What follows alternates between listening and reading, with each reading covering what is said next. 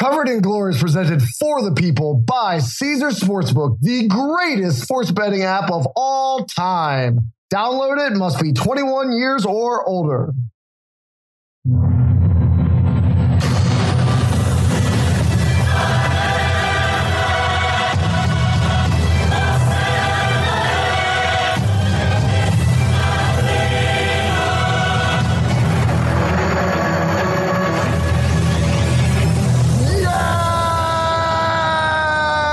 Welcome back to Covered in Glory, and I'm sorry, my voice is a little bit raspy. As I just told Brett right before we went on the air, I absolutely did not need the last 3 shots I took last night or any of the ones that came before it. I am far too old for that crap nowadays, Brett. How are you doing? I'm doing good, man. I mean, I like this. I like this hungover Toby in the morning podcast. Like, let's see how we can do here. I want to see what comes out of his mouth. Like, this is exciting. Hungover Toby in the morning is not going to be the next hit song on or hit show on Sirius or radio or anywhere else. I think this is going to get canceled after 1 episode, and we've got to return to recording at night. So we previewed it a little bit last week, Brett, and I do want to jump right into the action this week because what a week we just had. So much news on and off the pitch for us to cover today, and it couldn't be more appropriate. The question I teed up for you at the end of last episode was, which team do you feel after this transfer window is in the best position in the Premier League over the next, say, 3 to 5 years? And that was before the City news broke. Right. So I imagine our answers might change slightly, but maybe not. I mean, let's dive right into it. So if I gave you the chance right now to be the fan, and this isn't that unrealistic since you're always on the precipice of ditching Everton, it seems like. If I gave you the chance to be... Leeds are dead to me now, though, because the other thing that happened was Jesse Marsch got fired. Oh, we'll be covering that as well. Yeah. But if I gave you the chance to be a fan of any of the 5 teams and your goal was trophies, not the experience, who would you be selecting right now? I went back and forth between 2. God, I'm going to throw up when I say this. I think after the City news, it's Newcastle. Wow, really? I mean, I enjoy what Chelsea's doing. I think some of the stuff is interesting. We had that big discussion on them last week, but I mean, they've just kind of hit a home run on everything that they've been doing. And we're only, and I think unlike City, who is about to get trashed for, their ghost revenue streams that they've been generating to buy players like Kolarov back in 2014 or whatever. Newcastle's sort of, I mean, we don't know. I guess we haven't seen the investigation into Newcastle's finances yet, but Newcastle's been slowly building. They've hit on a lot of pieces. They haven't gone nuts with big splashy signings. They've obviously, put a ton of money into the club, but they're just there already, and it's faster than I thought. I mean, they're a legitimate threat to make the Champions League this year. I think it's between them. Arsenal's got a super young squad that's going on. The Chelsea stuff, I mean, it just seems like they're living dangerously. I could go back and regret it there, but I guess. God, I hate it's Newcastle. Oh, I just hate myself. So hold on. You're saying they've already hit, but I mean, they seem to be relying a lot on Trippier, who's 32 years old. They did hit a home run with Guy Maurice. There's no doubt about that. Who's 25 and is an absolute essential player for them. But are you basically betting on their ability to continue to hit home runs in recruitment? Because if you look at their current squad, you can't possibly think the current edition of Newcastle is the best team over the next, No, but I mean, we're looking at that 3 to 5 year window, right? And I just kind of like the fact that they're taking a slow build-y approach. They're not, I mean, the Chelsea window has been bizarre in the sense that they have just brought in everybody all at once.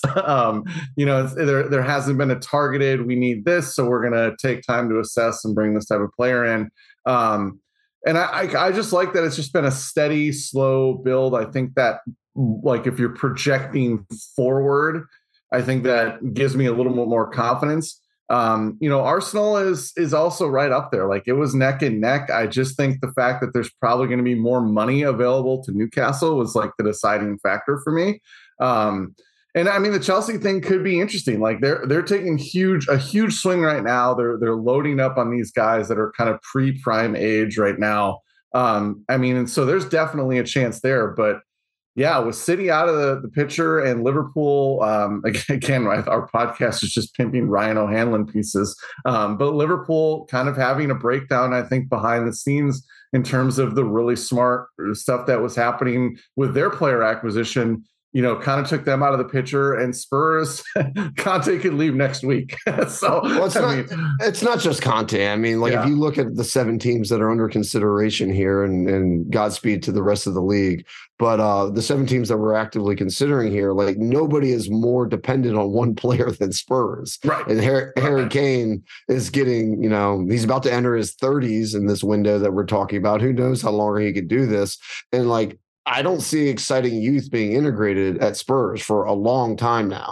And so if you're going to talk about a project, and you're basically taking Newcastle on a project basis, like you believe in the infrastructure and you believe in their ability to continue to recruit and embed players and do very well in that regard. Spurs are kind of the opposite. Like if Harry Kane had entered the Chelsea Academy or the Arsenal Academy at 14, where would they even be? Over the last decade. Right. And so as he ages, where are they going to be over the next decade? I think it's an extremely fair question. And then Liverpool, I mean, I'm not, digging their grave and putting dirt on it. Liverpool still has world-class talents on the pitch. They're obviously struggling right now. Without Van Dijk, it's just been a disaster in the back. Without Diaz and without Jota, it's actually been a disaster in the front as well. And I think we completely underestimated heading into this year how much they were going to miss Mane. Nunez he's not Mane.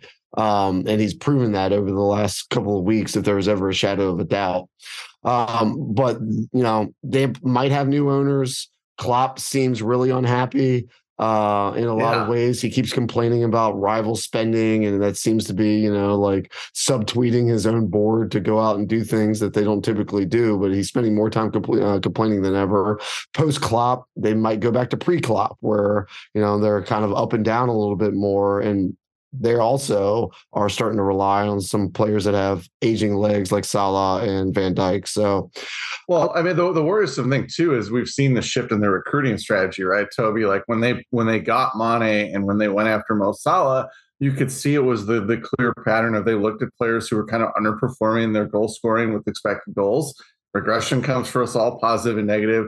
They get Salah at what looks like a bargain price, looking back on it.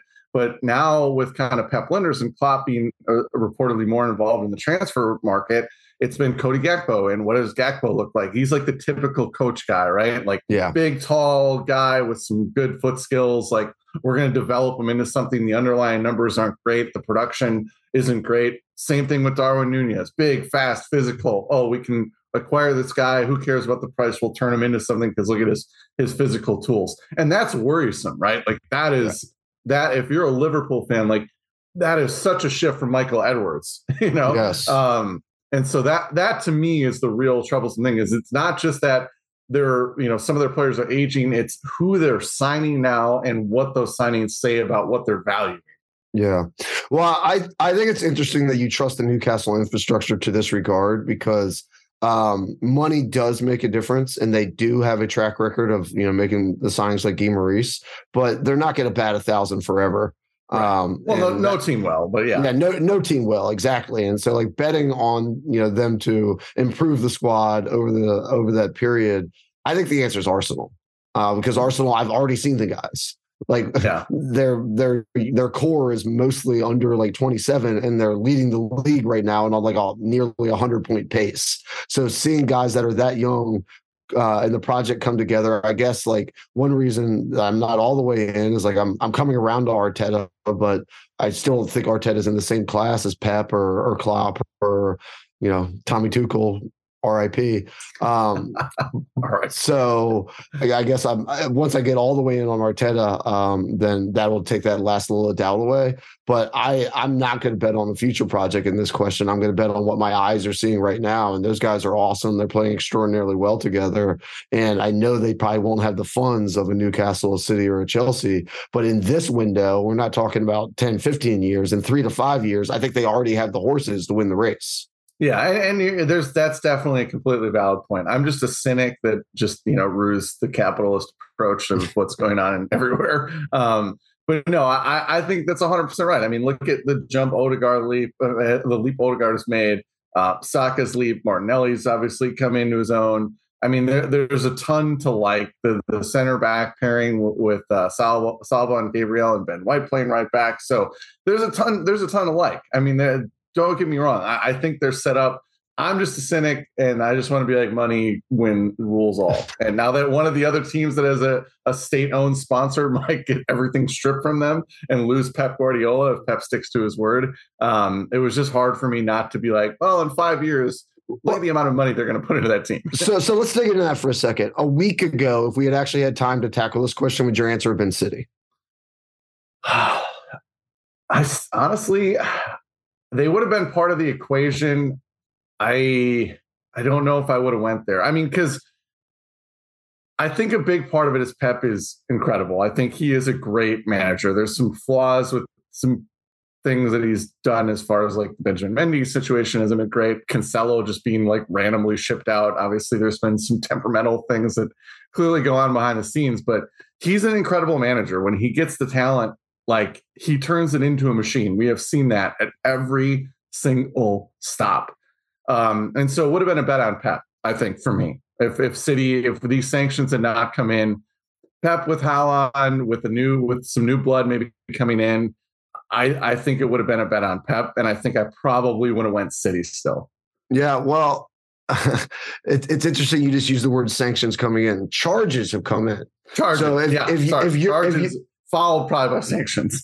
Well, no, but if you're a true cynic, are sanctions going to come, and are they going to have actual teeth, or is this going to be a fine that they can pay for under Pep's couch cushions? You know what I mean? Like, are they actually going to get a point reduction? Are they going to get a forced relegation? Are they going to get any of these things? I have serious doubts. They are going to hire the best, I guess, barristers money could buy. They're going to drag this out. This might not even be settled in the next 3 years.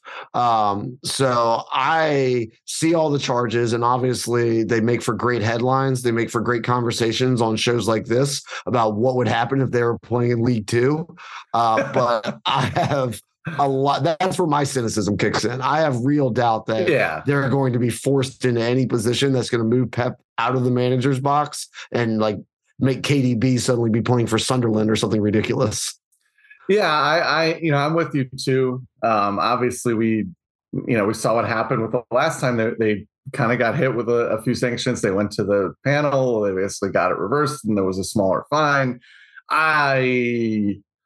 I have doubts. I mean, this was clearly a very serious investigation. I mean, you're a lawyer, so you saw the way they collected this evidence, the way that the broad spread of charges they're leveling against City.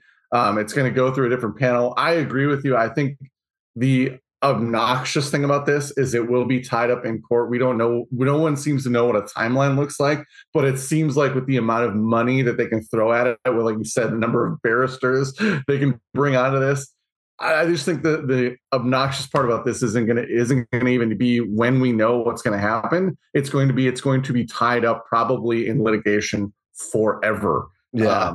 And so like we might not even know the result of this till 2 or 3 years down the road, it seems like. Yeah. And in that case, I mean, my bigger question is, is Haaland still on the team a year or two from now? Yeah. Is KDB, beyond it? Like, life comes at you fast, as we always talk about. Like right now, I think he's still the best midfielder in arguably in the world, but definitely in the Premier League.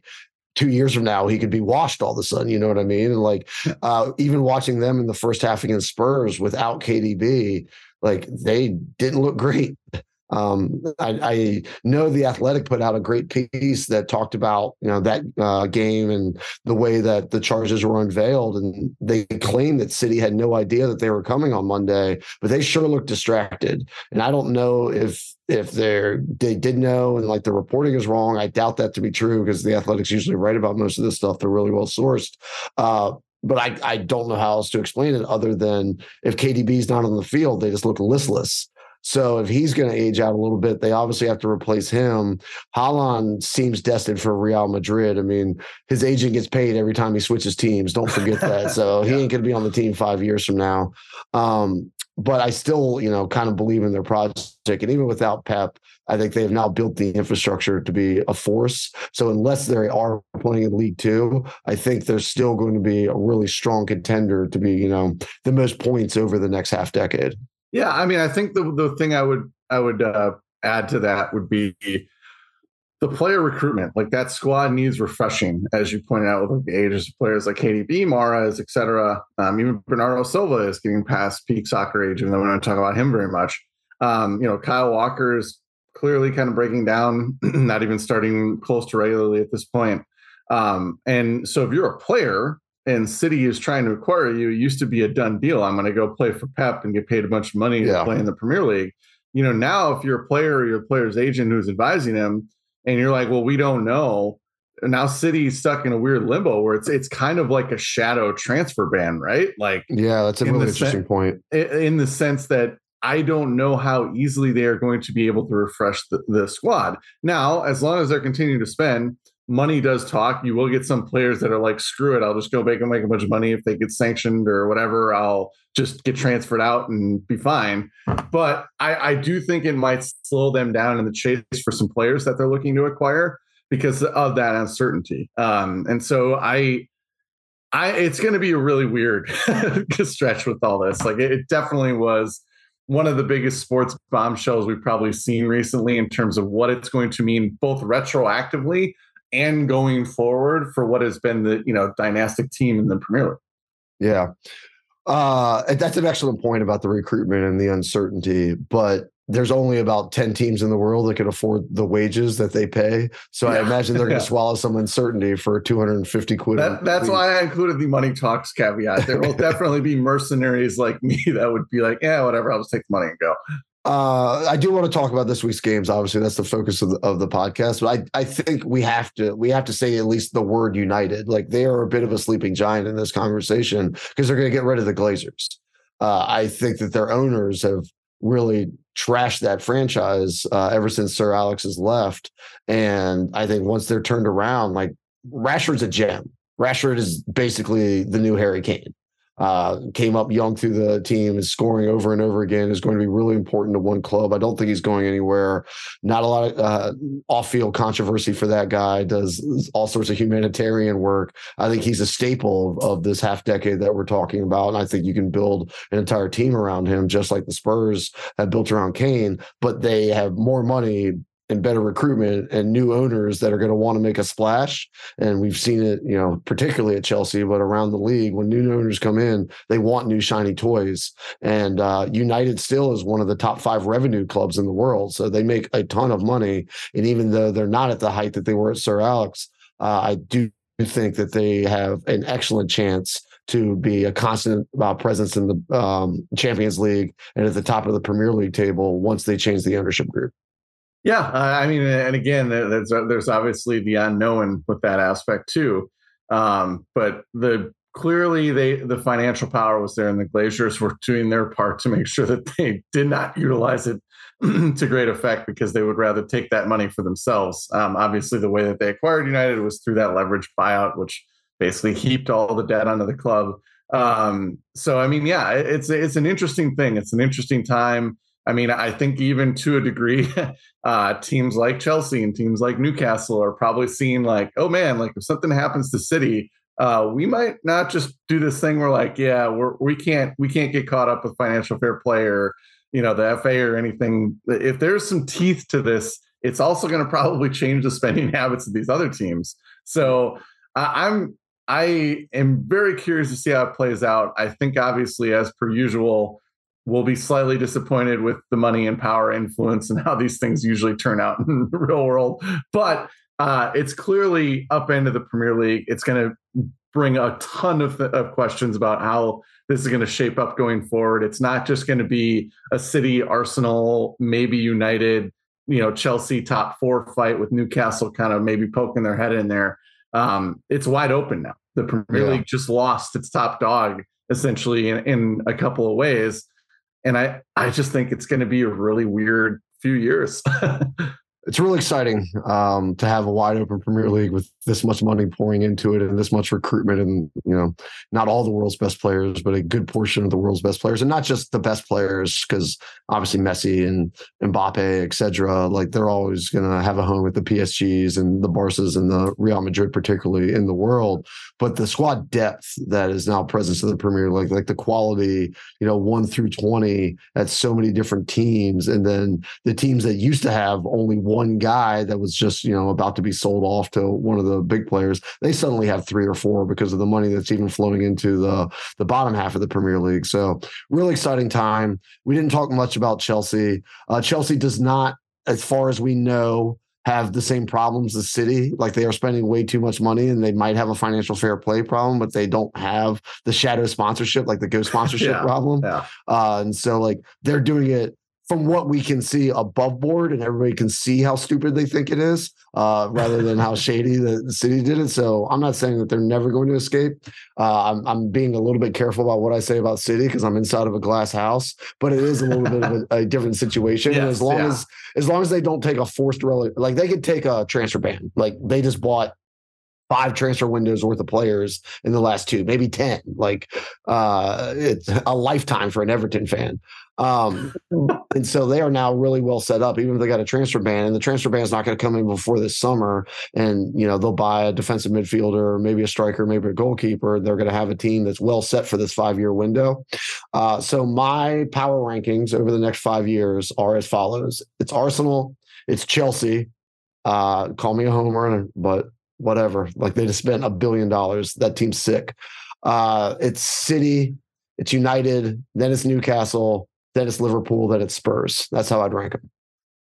Yeah, I think if I did it, I think it would be Newcastle, Arsenal, probably Chelsea number 3, and then I think it's going to be dependent on what happens at United. I mean, not every new owner. We're not guaranteed that the new owner is going to be better than the Glazers, right? So I mean, I would say somewhere in that mix, you could throw United, Liverpool, City, kind of wherever between 3 through 6, and then I think Spurs are the 7. Yeah, cool. All right, well, that was fun. I just thought about it a lot after that January window of how these teams are shaking out. Then the City news made it even more pertinent to talk about. So let us get out of the future and back to the present and cover this week's games right after this break.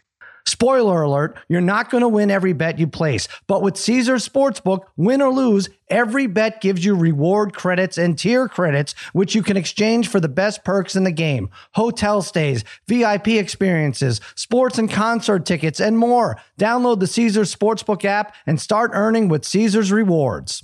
If you have a gambling problem, in Arizona, call 1-800-NEXT-STEP. Colorado, Wyoming, Kansas, affiliated with Kansas Crossing Casino, call 1-800-522-4700. Indiana, call 1-800-9-WITH-IT. Iowa, call 1-800-BETS-OFF. Louisiana, call 1-877-770-STOP. Licensed through Horseshoe, Bossier, City, and Harris, New Orleans. Michigan, call 1-800-270-7117. Illinois, Maryland, New Jersey, Tennessee, Virginia, West Virginia, Pennsylvania, affiliated with Harris, Philadelphia. If you or someone you know has a gambling problem, crisis counseling and referral services can be accessed by calling 1-800-GAMBLER, which is 1-800-426-2537, or in West Virginia, visit 1-800-GAMBLER.net. New York, call 877-8-HOPENY or text HOPENY 467-369.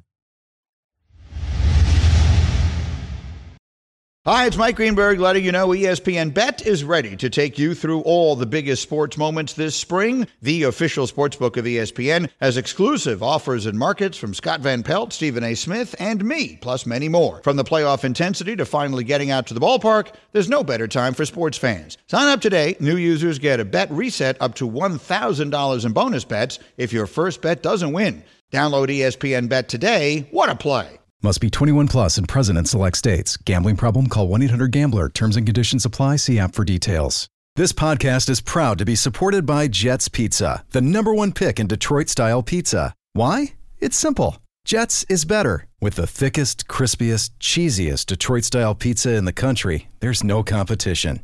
Right now, get $5 off any 8-corner pizza with code 8SAVE. That's the number 8, S-A-V-E. Go to jetspizza.com to learn more and find a location near you. Again, try Jet's signature 8-corner pizza and get $5 off with code 8SAVE. That's the number 8, S-A-V-E. Jet's Pizza. Better because it has to be.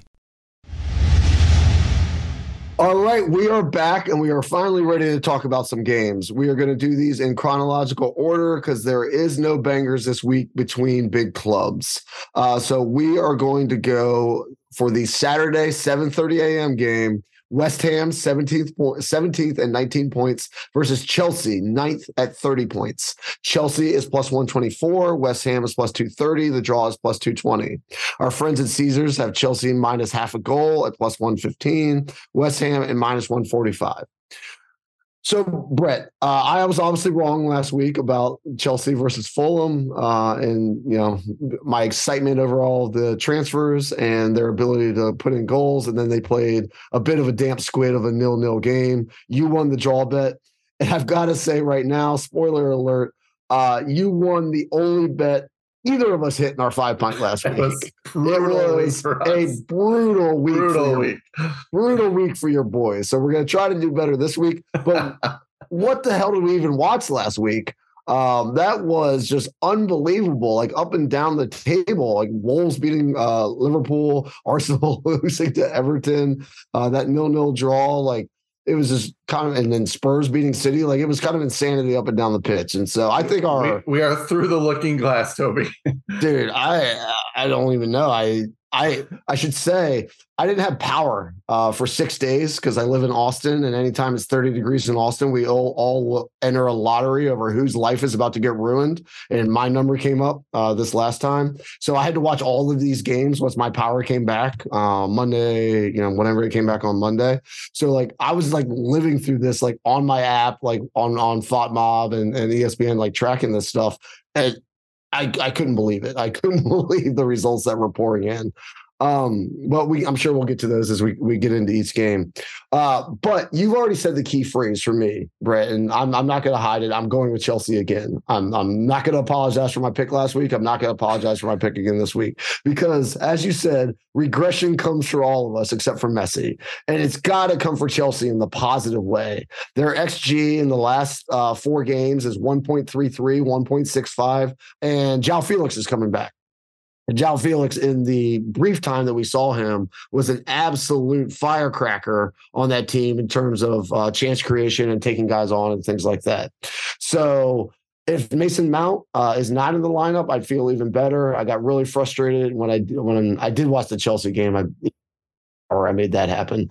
Anytime Reece James, Enzo Fernandez. Yeah, anytime Reece James and Enzo Fernandez and Mudryk's going to make his full debut, I've got to be there. But Mount not following that Havertz chip up, like does he not watch Chelsea? Like why was he so certain that ball was going in that he didn't follow and crash the box for a tap in? I would have bet that it wasn't going in just because I watch them every week, and that seems to be how things are going for us right now. He needs a break. Mason needs a break. We can't play him and Gallagher together. He's off of his form. He needs a game or two to kind of sit back, maybe get a little bit of rest on his legs, and then come back in. And then on the other side for West Ham, Paqueta and Emerson are playing well, but they're struggling up top. Suchik doesn't seem quite the same player that he used to be. They drew Newcastle 1-1, but other than that, they've really struggled against the best teams this year. They only have 1 point against the traditional Big Six, and that was a draw against Spurs. So you put it all together, the chance creation, João coming back, not being exactly bullish on West Ham right now and how they play against the big squads. And I'm more than happy to get plus 124 on Chelsea to win this match. Yeah. I mean, this one was tough because of the Felix thing. We're basically judging, I mean, he got sent off, 58 minutes into his first match. So we're judging his impact off 58 minutes, which were really fantastic. Don't get me wrong. I mean, it was really promising to see him out there and the chances he was creating, the pressure he was putting on the opponents in the final third. But when you look at the underlying numbers, this is why expected goals is a useful metric. It's why the league table lies. West Ham is sitting in 17th. Chelsea is in 9th, I believe. But yet in the table of the XG table, or the table of, what do they call it? The table of fairness or something at Brentford. It is West Ham 3 slots ahead of Chelsea in the XG 90 difference. So go ahead, take them on the money line. Don't take the coward's way out. Don't take all the coward's way out. Let me hear it's a coward's way out. It's a coward's way out kind of week. It's a coward's way out kind of week. Yeah, but I mean, we're talking about teams that are due for a positive regression kind of thing, which I don't think that seems like an oxymoron. But for a bounce back in variance, I think it's West Ham, and I think we're going to see them climb up the table. And this is a very classic David Moyes things, by the way, as an Everton fan, of looking like crap and we're going to get relegated for the first 4 months of the year and then just rising up to 8th, and we're sitting there in 8th place in May. Very classic David Moyes. I've seen this movie lots of times. So I think that they're going to be better. Jared Bowen's underlying numbers have perked up as well as finishing. Hopefully will come along with it if you're a West Ham fan. And Chelsea, I still think there's questions. The Mount thing is a big issue for me. I think I'm super interested to see what happens when Felix comes back and doesn't get sent off. This could very well look like a bad bet in hindsight if he is the firecracker that he was, if he really pushes them to a new level going forward. But again, for me, it's just there's so many questions with Chelsea right now. What's happening with Mason Mount? Why is Conor Gallagher still playing? What is João Felix going to look like? So this is going to be a really interesting stretch to watch Chelsea, I think, to see how they coalesce and come together with these new pieces. I just can't make a very good observation on how to bet them yet, right? Yeah. And so because of that, that's why the draw looks appealing. You have a pretty strong opponent in West Ham. We don't know what's going on with Chelsea. We know David Moyes will stick with West Ham. We know they've been playing better. The attack has gotten a little bit better. They generate a ton of chances off set pieces. So that draw at plus 220 just seems like a good number, just with the way that these clubs are trending. And it's just hard for me to go one way or the other. Now, again, João Felix could light it up and then Chelsea could win this 3-0 and I could look like a fool. But it's hard to say. We just don't know. Yeah. Well, one thing I don't have questions about is the money they spent on Enzo, even after watching him in one game. Yeah. He looked so freaking good in that game. That's one reason I am really bullish on Chelsea to have this, what did you call it? Positive regression? Whatever oxymoron. Yeah, whatever it is. Yeah. It's why I feel so good about it. And the biggest difference in watching Enzo on there was he wins the ball back. It instantly breaks a line with a pass. Yeah. And so watching him win these tackles and then pivot and turn and hit 30-yard balls up the field, it's such a relief after watching years and years of Jorginho passing, sideways and backwards. Yeah. And so Jorginho would win the ball. King of the square pass. Yeah, he would square it out to the wing to try to create, play down the sideline. Enzo wins the ball and he's just trying to release Mudryk or Sterling or anybody else that he was playing with. Nani, I think, looked pretty good in his second half performance. And I just think it's going to unlock so much on a counterattacking basis because Chelsea's been god awful on counterattacks for the last 2 seasons. And I don't know, man. I mean, I've still got all the hope from all those signings. The draw against Fulham didn't take it out. Fulham actually looked really good in that game. Jedi Robinson looked awesome. Even the Ghost of Willian was really impressive out there. So I name our podcast "The Ghost of William." I'm happy with my bet, and I'm so happy with it. I am doubling down and taking Chelsea to win and over 1.5 because I think they're going to score multiple goals in this game. I can see them 2-0 or 2-1 pretty easily here. You get up to plus 205 on that. And another prop I like, I like all the João Felix props. I really believed in what I saw. I think they're going to bench Mount. I think they're going to play him with some speed wings around him. And I think he's going to be awesome sitting behind Havertz or whoever. Maybe they'll play Fofana up top. But I like him. The two I like the most are João Felix assist is plus 350, which I think is an amazing number. And I also really like João Felix one shot on target is minus 150. So it's not much juice at all for him to take somebody on one-on-one and pepper the keeper with a shot. Yeah. I mean, João Felix bets definitely seem great. I mean, West Ham isn't, a true bunker town team, like way early Moyes Everton era teams were, but they're definitely going to concede possession. They're going to give up some of the ball. And so, they're going to face some shots. And João Felix is the most brilliant attacker on the pitch. So I like João Felix related attacking numbers. But you know what you do, Toby, after you have a tough week like we did? You pick exact score lines, right? That's what you do. With a defender to score. That's coming later. I am doubling down in my spiral. I am just diving headfirst down the well of sadness. That actually should be the name of our podcast. Is the well of sadness. Yeah. All right. Well, we got a bunch of options if we ever need to rebrand. But yeah, I think to me, it's still, again, the question, it's just questions. It's not that I don't see the argument for it. It's just the questions of how it all comes together with the Chelsea attack. But the draw at 1-1, the exact scoreline is plus 525. Very hard to see West Ham get to 2 goals. Chelsea has generated kind of about between 1.5 expected goals in a lot of their matches recently. So you see them right in that range, and you're getting plus 525 for the most likely goal outcome with each team, in my opinion. So I really like that bet. And I think it's going to be something that I look back on and say, that was really stupid. But at least as of now, with the information that we have in front of me, with the uncertainty about how the Chelsea attack is going to look, it could be awesome. Enzo looks great. I mean, he was one of our favorite players during the World Cup. Really cool to see him hit the ground running in the Premier League in his first match. So, I mean, again, could look horrible in hindsight, but with everything that's in front of me right now, like that's just where I had to go. Cool. Well, I know we spent a little bit of time on Chelsea, but I'm biased. They're my team. Yeah. We talk about them a bunch. It's a shadow Chelsea podcast. Well, they're also the most interesting team. Which is why the ghost of Willian actually makes a bunch of sense. All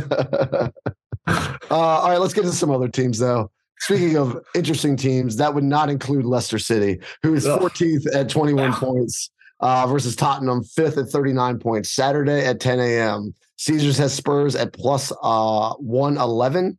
Leicester at plus 225, the draw at plus 255. The Spurs minus half a goal is plus 100. Leicester is minus 130. So, Rhett, where the hell had they been hiding the Spurs team that showed up against City last week? And why aren't they that team every single week? Like that came out of nowhere. I've been fading them forever, but they overwhelmed City. I mean, the most obvious example is the incredible play Højbjerg made, just completely pantsing Rodri and turning around and unlocking the goal. That was the clear highlight. City was a little unlucky with Mahrez hitting the underside of the bar and Alvarez potentially being a double agent. I haven't ruled that out yet after watching that match. But the City team was the headline there more than the Spurs team was the headline over the City. So where has that been? Do you think that is their actual level? Or was there some sort of, super serum running through their veins that gave them the powers for 1 week to take down City, but we should keep fading them? I said it before the match. City Spurs matches are freaking weird. They just get so weird. And this was another one where it was just like, where is this coming from, right? Like, where are these goals coming from? Where is this Spurs team coming from? I think, in the big picture to zoom back, obviously single game XG isn't a great barometer, especially with game states, included, but on the balance of chances that probably should have been a draw, you talked about a couple of the City chances that could have easily been goals on a luckier day. So, I mean, if we're talking about a draw, we probably see this game through a different lens a little bit. But to me, the big thing from watching that match was, why did you get rid of João Cancelo? Yes. And what happens to this City team when Jack Grealish is literally their only creator? You got to remember, Mahrez is 31. So the idea of counting on him to pick up the gap with De Bruyne out, with no Cancelo on the pitch, like that was the embarrassment of riches City had, right? When you had a lineup that had Jack Grealish, even though he's gotten a lot of flack, Kevin De Bruyne and João Cancelo, the chance creation, the ability to push the ball in the dangerous spots in the final third, the fact that you and I would pass out from, I can't use that on this podcast, but get really excited about an outside of the boot Cancelo pass that unlocks a goal scoring opportunity. That wasn't there. It's now Rico Lewis. It's now Bernardo Silva kind of taking the De Bruyne role. It's a sort of looking more washed by the match Gundogan.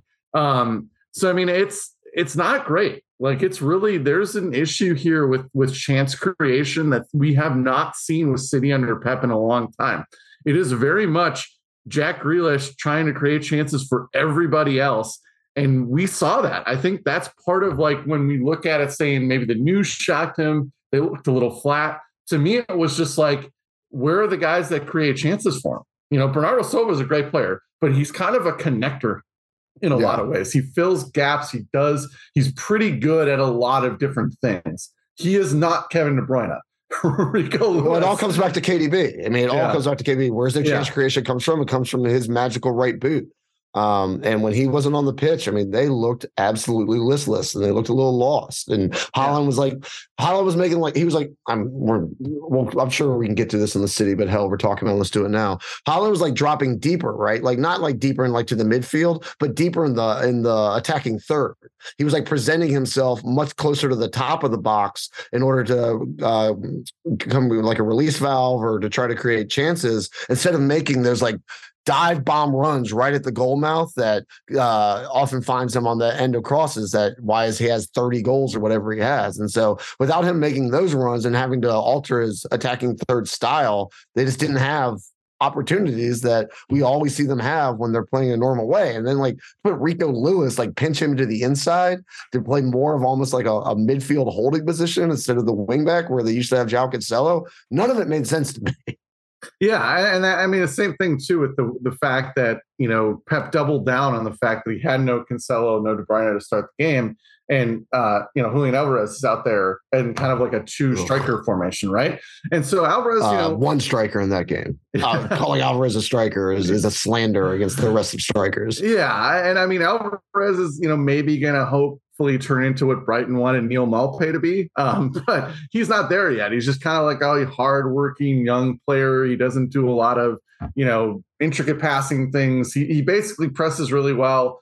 He can get on the end of some chances. Like, he's not a guy that you can say, okay, well, we have enough creation around him so we can play these two strikers. And if you have Grealish, De Bruyne, and Cancelo all in the lineup, you can get away with that. When you take two of those three out, it looks like it did, and it makes, you know, Haaland have to do things he shouldn't be doing. It shows kind of the warts of Alvarez.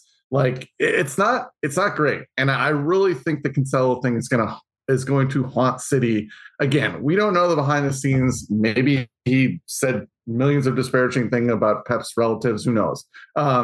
So like, but that match to me, that was the Cancelo match. We had Rico Lewis in that spot, trying to do the things that Cancelo can do, and he is not that player. And it shone through, and the domino effect of that was very clear.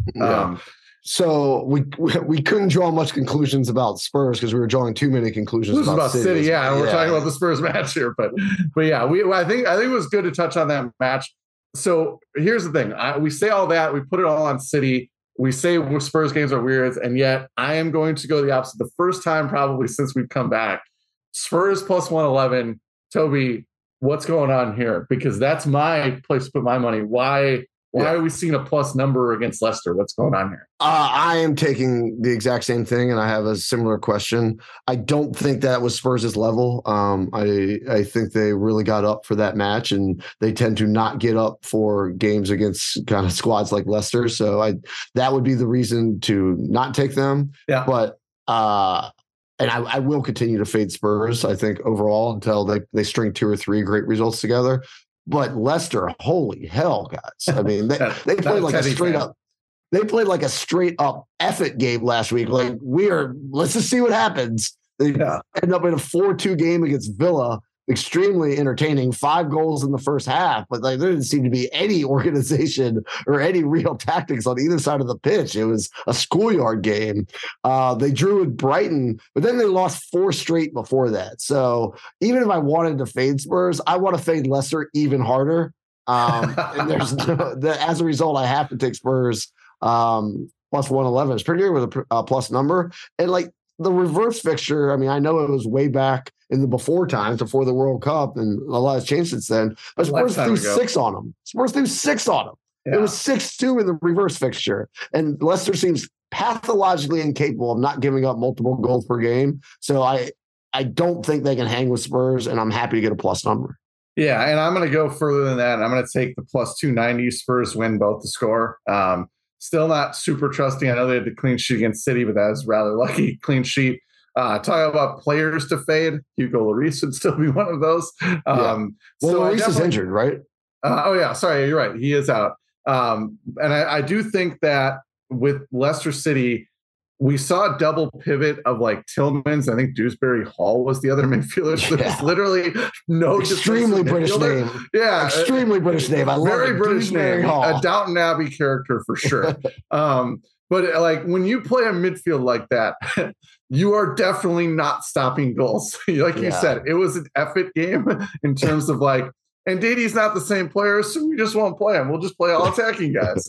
So I really think this is going to be kind of a track meet. I think it's going to open the game up a little bit. I think it's going to allow for Leicester, and Leicester still has good attacking players. Like let's not forget, like Iheanacho has been very good in stretches. James Maddison might be another Sun level XG defier.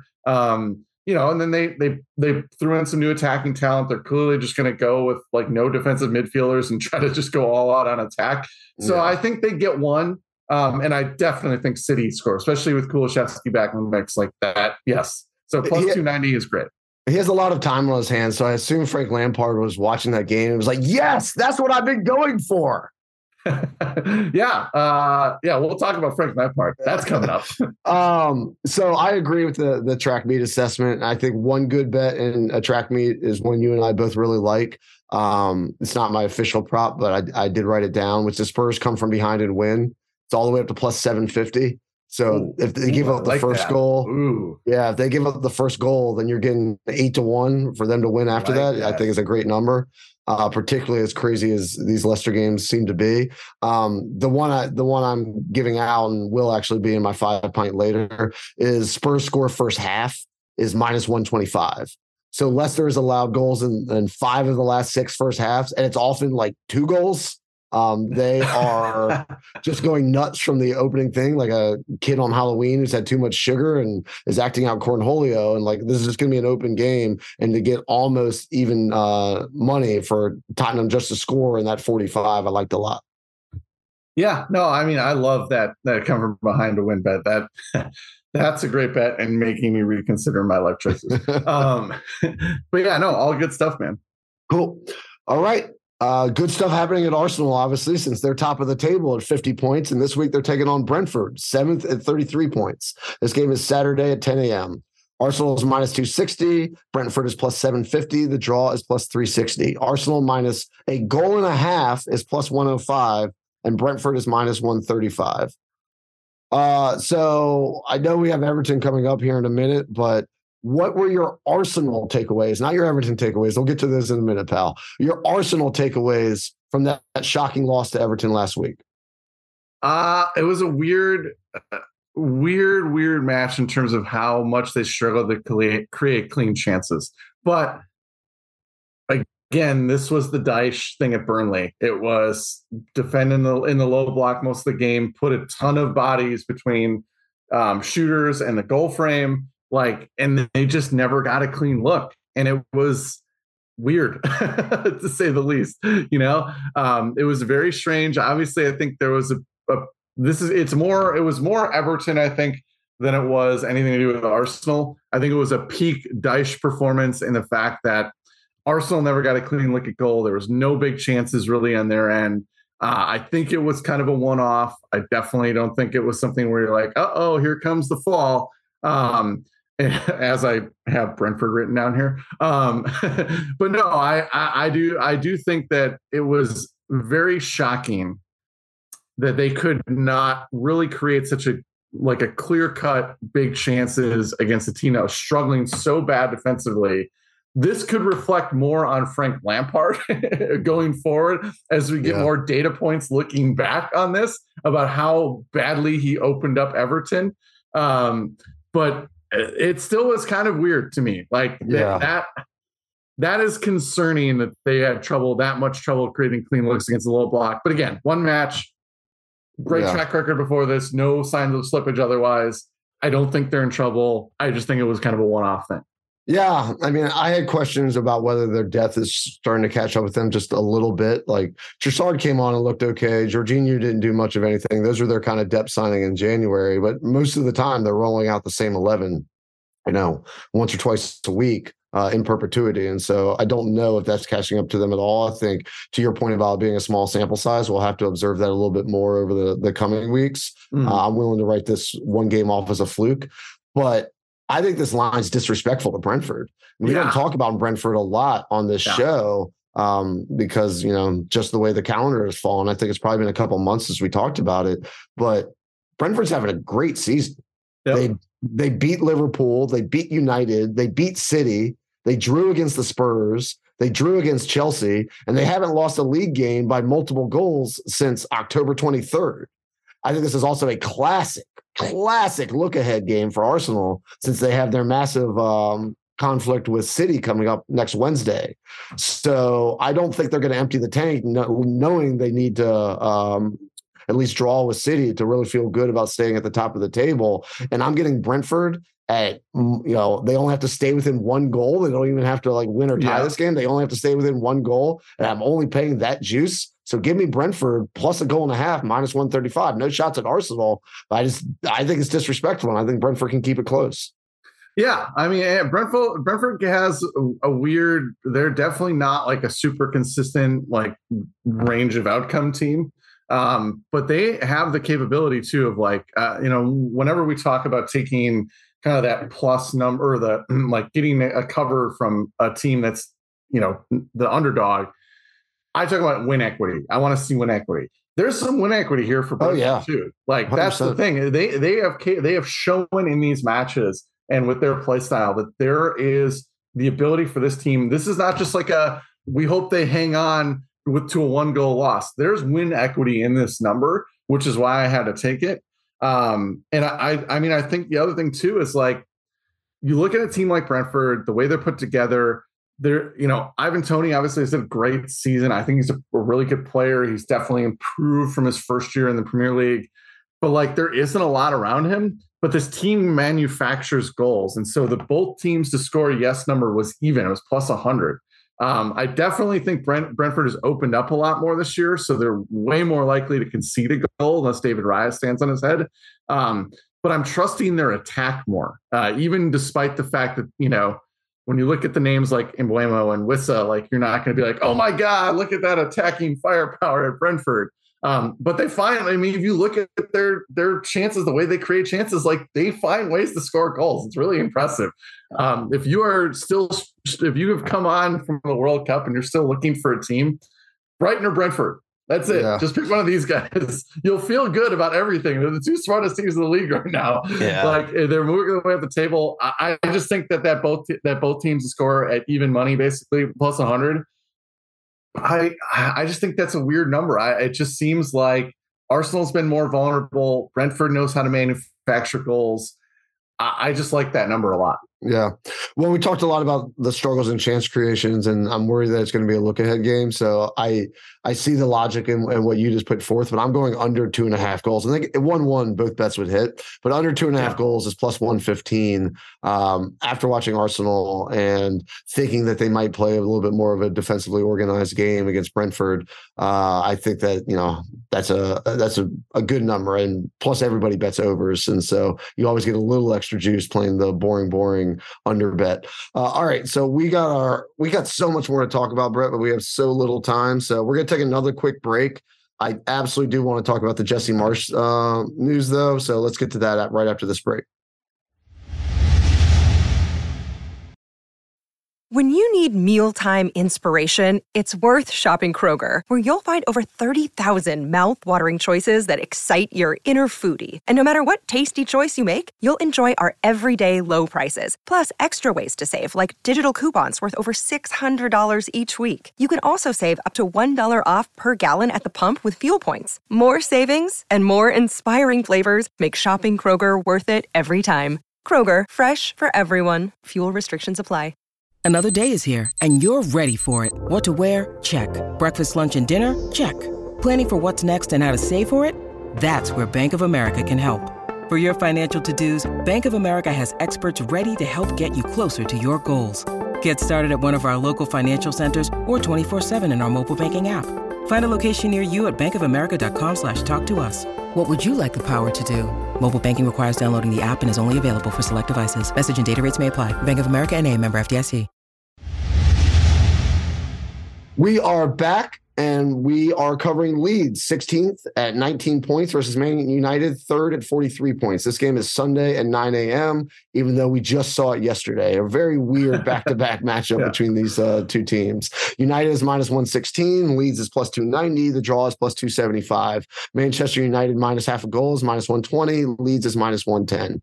All right, so we got to talk about it, given the possible impact on our beloved Stars and Stripes. Pour some out for Jesse Marsch. What was your reaction when you heard the news? It came out, there were some reports basically that like Victor Orta, the sporting director, who's actually I think is putting together a really interesting project, was kind of against the firing. Turns out it was probably more board pressure that forced him out, which is the classic overreaction to where we are on the table, not the underlying results. It was a very unfair firing. I would have said that no matter what nationality of the manager. Leeds are kind of a bang average team. I think they're like 12th, kind of an expected goal difference per 90. They've been playing, they've tightened up a little bit. They added some pieces like McKinney in the transfer window. We're kind of recovering from selling Phillips and Rafinha, Bamford basically being a shell of himself with injuries. They put in a ton of young attacking talent. They were turning over the squad a little bit. And they were 17th and losing to Forest, where Brennan Johnson kind of like hits a seeing-eye goal through a bunch of legs off a set piece kind of bounce around situation. Like that's a weird reactionary fire. And it really, I feel badly for Jesse Marsch. I think he was doing fine. It's just, this is what happens. Like, this is where we see the poor decision-making in soccer, right? There was no replacement immediately lined up. It was a reactionary firing, losing to Forest, after a string of a couple bad results. The underlying numbers say Leeds are going to be fine. Teams like Brentford, teams like Brighton. Brighton could have fired Graham Potter basically in the same spot, and they didn't. And then look what happened last year with how much they turned it around, and they were hanging in the top 4 for a little bit. Like that's why you trust these metrics. That's why you trust the underlying numbers. That's why you trust the process of things. This was a reactionary firing. It's really too bad, because I think what they were putting together was a really interesting project for Marsch. You got a bunch of players that fit his style of play, that Red Bull style of play that he does. And they were young, and Nanto is coming on, the young winger that they have who scored against United has been coming on. Looks like he's going to be a real player, and then you just kick this guy out the door. I just think it's such a silly, irrational soccer take, and clearly with the reporting that came out, it was just on board members just being unhappy that they're not winning, and so get them out of here. Do you want Jesse Marsch to be the next U.S. men's national team manager? I think so, just because he's overqualified to be a national team manager. Like, you just be getting a really good manager. I mean, if you look at the levels that he's managed at, he's managed 2 Champions League team and a Premier League team. Now, granted, there have been some pretty crap managers that have also done that, but you're not going to really get much more probably for the U.S. men's national team job. The question would be, does that hyper frenetic style translate well when you can only work with a team like for 2 weeks every 3 or 4 months? I don't know. I still think he's probably better in the aggregate if you bring him on than if you just bring on a type dude. So I think it would be a huge get. I don't know if it wouldn't come with some flaws and some setbacks, but I think he would be the clear-cut choice now. Yeah, I gotta admit, I'm slightly torn. I liked the ambition when I heard they were calling like the Zidans of the world. Like, I don't know if we have to have a U.S. manager just because we're hosting it in 2026. If we are going to have a native, I pray it's Jesse Marsch and not like Trundle or anybody else. He's by far the best American manager right now. But, I'd like them to call Jorgi Lowe. I'd like them to call Tuchel. I'd like them to call Van Gaal, see if he's got one more tournament in him.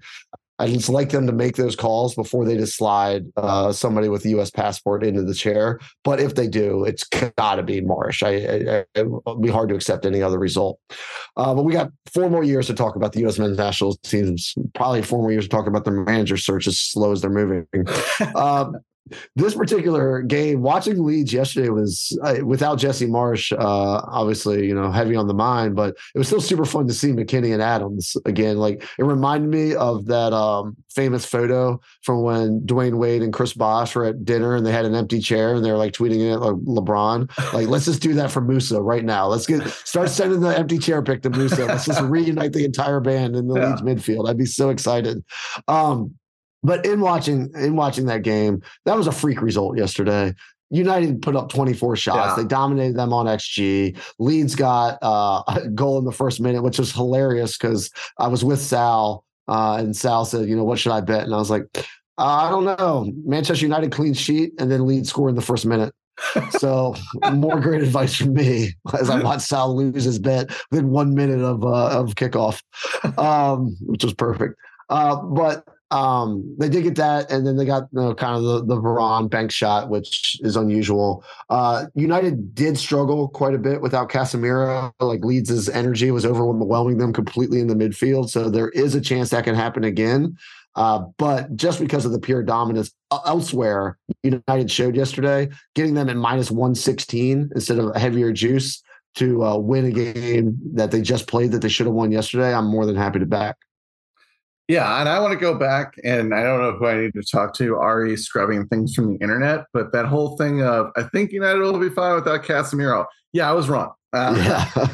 He is quite clearly, he is a can't-miss player. This team functions incredibly differently without him. I thought in single-game settings they'd be able to kind of make up for that. They have not shown that they can do that.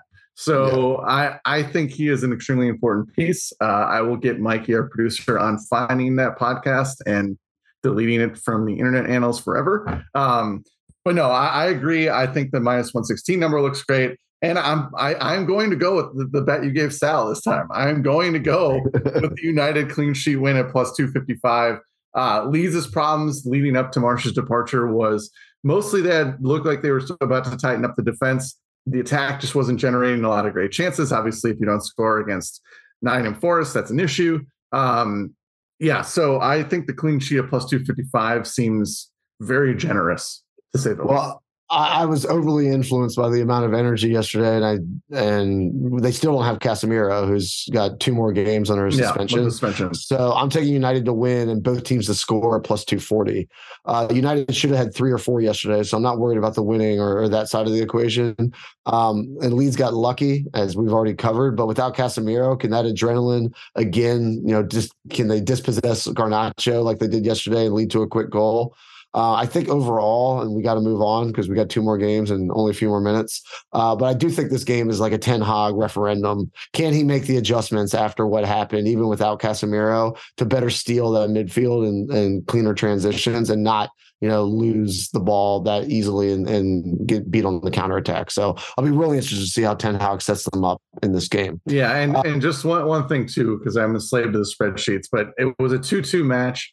United's XG for the match 2.04, Leeds 0.63. Yeah. So you're playing, even though no Casemiro, and with the early goal, the game state's obviously going to influence those numbers a little bit, but this Leeds team still struggles to score.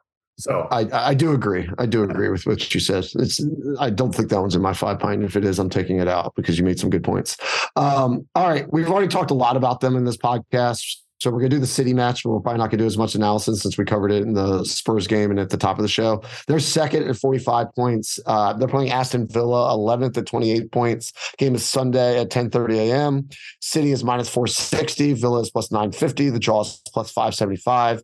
City minus a goal and a half is -160. Villa is +125.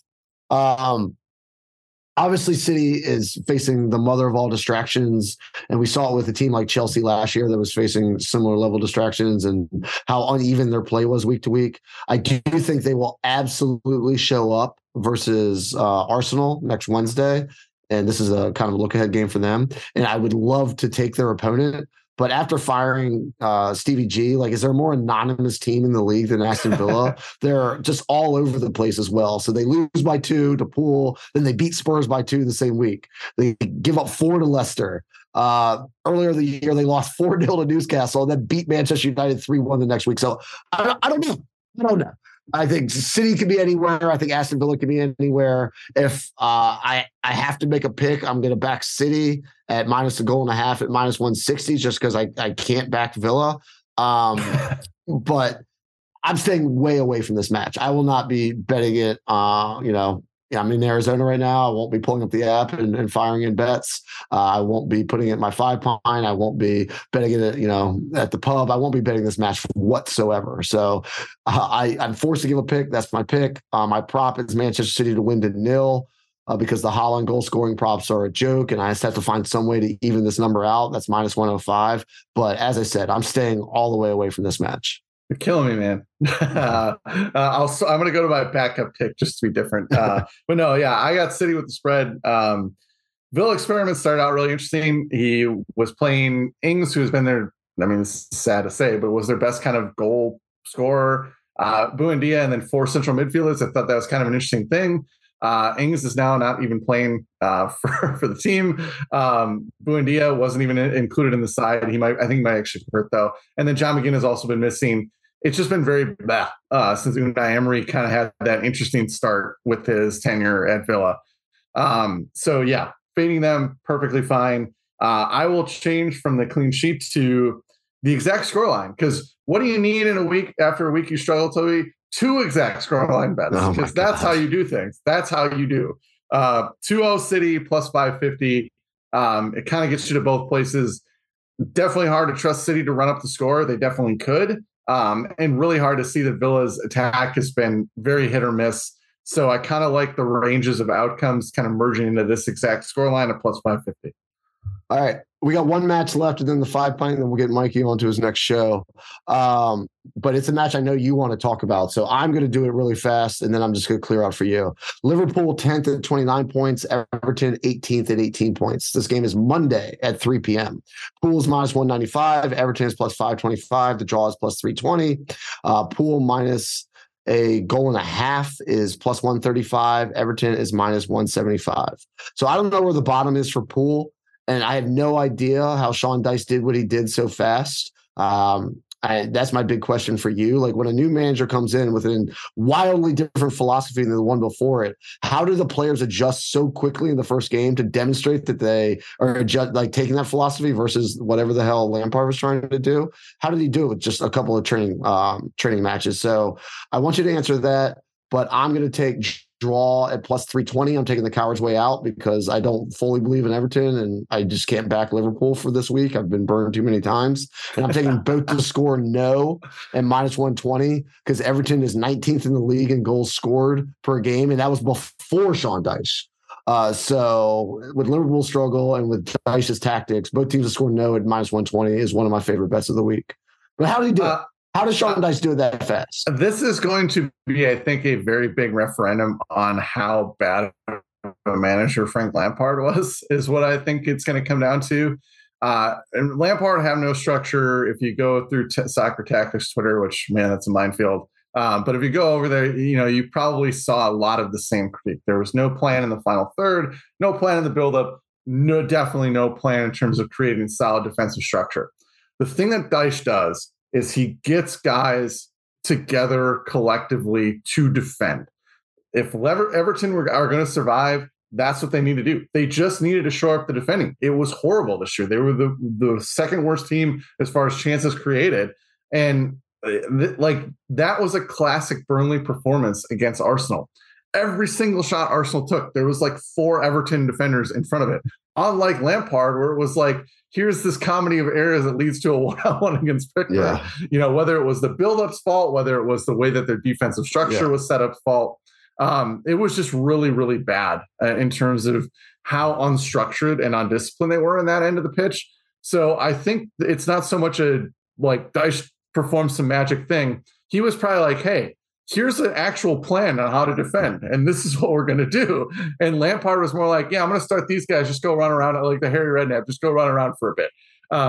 So yeah, I think it wasn't any dice magic. I think it was definitely just you had a manager that has a plan, that has a thing that he does. He knows how to teach it. He knows how to implement it. It's a thing that works. I mean, it's sad that like Burnley with better players is kind of where a club that had Everton's financial power is going to be at right now. But it's also not like a horrible place. Like that's a 12th place team. And given where Everton has been in the last 18 months, they would take 12th place. Yeah.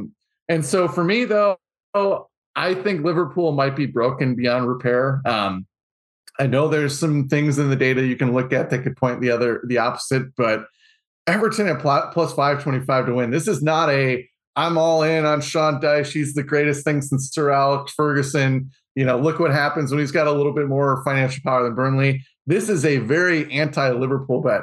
I don't think Liverpool can win this match consistently if you played it 100 times. And you're getting a plus 525 number for a resurgent Everton team that I think we're going to see was massively held back by their previous manager.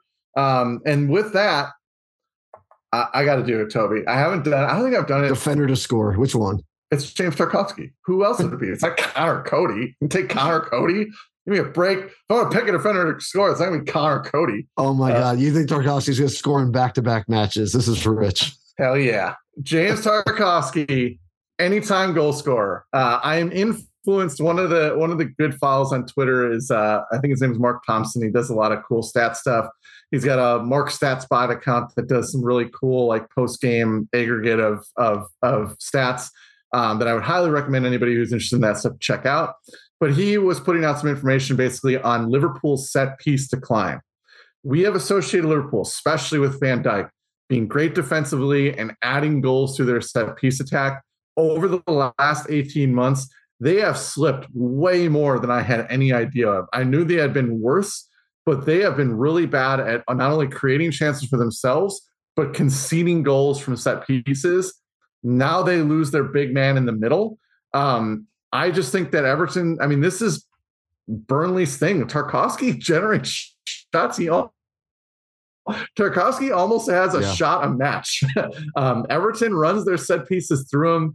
I think Liverpool's super vulnerable in that area. It seems like if Everton's going to get a goal, set pieces or a ball in the air, kind of on a second ball off a set piece, could lead to those scramble situations. And he's plus 1,200. And in my opinion, when your wingers are Alex Iwobi and Dwight McNeil, who don't shoot at the goal, you're looking at Dominic Calvert-Lewin, maybe Decore, who played as like a number 10, and then it's Tarkowski. Like that's the third best choice for a goal scorer on Everton. Oh my God. And do you trust Liverpool to keep a clean sheet at this point? Heck no. So that's kind of where I went. And it's going to be crazy. It's very much, I need this to be clear. I am not buying into the Sean Dyche propaganda. I need that out there. I am buying into the Liverpool are probably broken beyond repair until they can get a summer transfer window to figure things out. The fact that you just told me Tarkowski is Everton's third best goal scorer makes me want to put my entire house on the both teams to score no bet. The other one I would look at, and it's not posted because this is a Monday game, whenever they post the yellow card overs, look at the over. Like Merseyside derbies tend to be chippy. These are two really frustrated teams right now, and I can see this being a really ugly match. A red card also could be very likely in this match. All right, we really do have to go. So let's rip off the 5-pint. You're up on me right now because you're the only one that want to bet. It's really easy to be a guy at zero. My first blank one for I don't even know if I've ever gone. I don't think you've ever had a blank. Yeah. So, holy hell, that was a bad week. Turning it around this week though with the following 5 picks: Chelsea to win and the over 1.5 is plus 205. João Felix one shot on target minus 150. Manchester United win minus 116. Liverpool Everton both to score no at minus 120, and the Spurs to score first half at minus 125. How about you, pal? It's happening, Toby. This is for you. I'm going. It's all Everton basically. It's going to be Everton to win at plus 525 for a pint. Tarkowski to score plus 1,200. Anytime goal scorer. God, I hope that hits. That would be hilarious. I'm going to take a pint there. I'm going to take the United clean sheet win for a pint, and then the Spurs at plus 111 2 pints for them to win outright. That's my 5 pint. Need a bounce back. And when you need a bounce back, you look for defenders to score. That's the rule in gambling. It's what you do. That's how we do here at the Ghost of Lillian pod. Oh my God, you're deep in the well of sadness. Yeah. All right. Hope everybody enjoys the games this weekend. I hope they are more enjoyable than the ones that I didn't get to watch last weekend. Obviously, enjoy the Super Bowl. I'm on Chiefs money line for that game. I do believe in the first-time quarterback thing, or a team that doesn't have the core of the players that's played in the big game before versus the ones that have. After watching John Elway sail balls 15 yards over people's heads during my childhood, it's always stuck with me. So that's my pick for that game. Brett, who do you like in the Super Bowl? Well, I'm actually going to go with a prop bet. I saw the first touchdown being a rushing touchdown at plus 160. So come on, Pacheco. Let's go. Oh, I can't wait for you to. Who cares about Mahomes and Hurts? Give me Pacheco. Pacheco Tarkowski parlay. Put it to the window now. There we go. Yeah. All right. Enjoy the games, everyone, and we will be back next week with our usual interchange of horrible advice backed by expert analysis. Take care, y'all.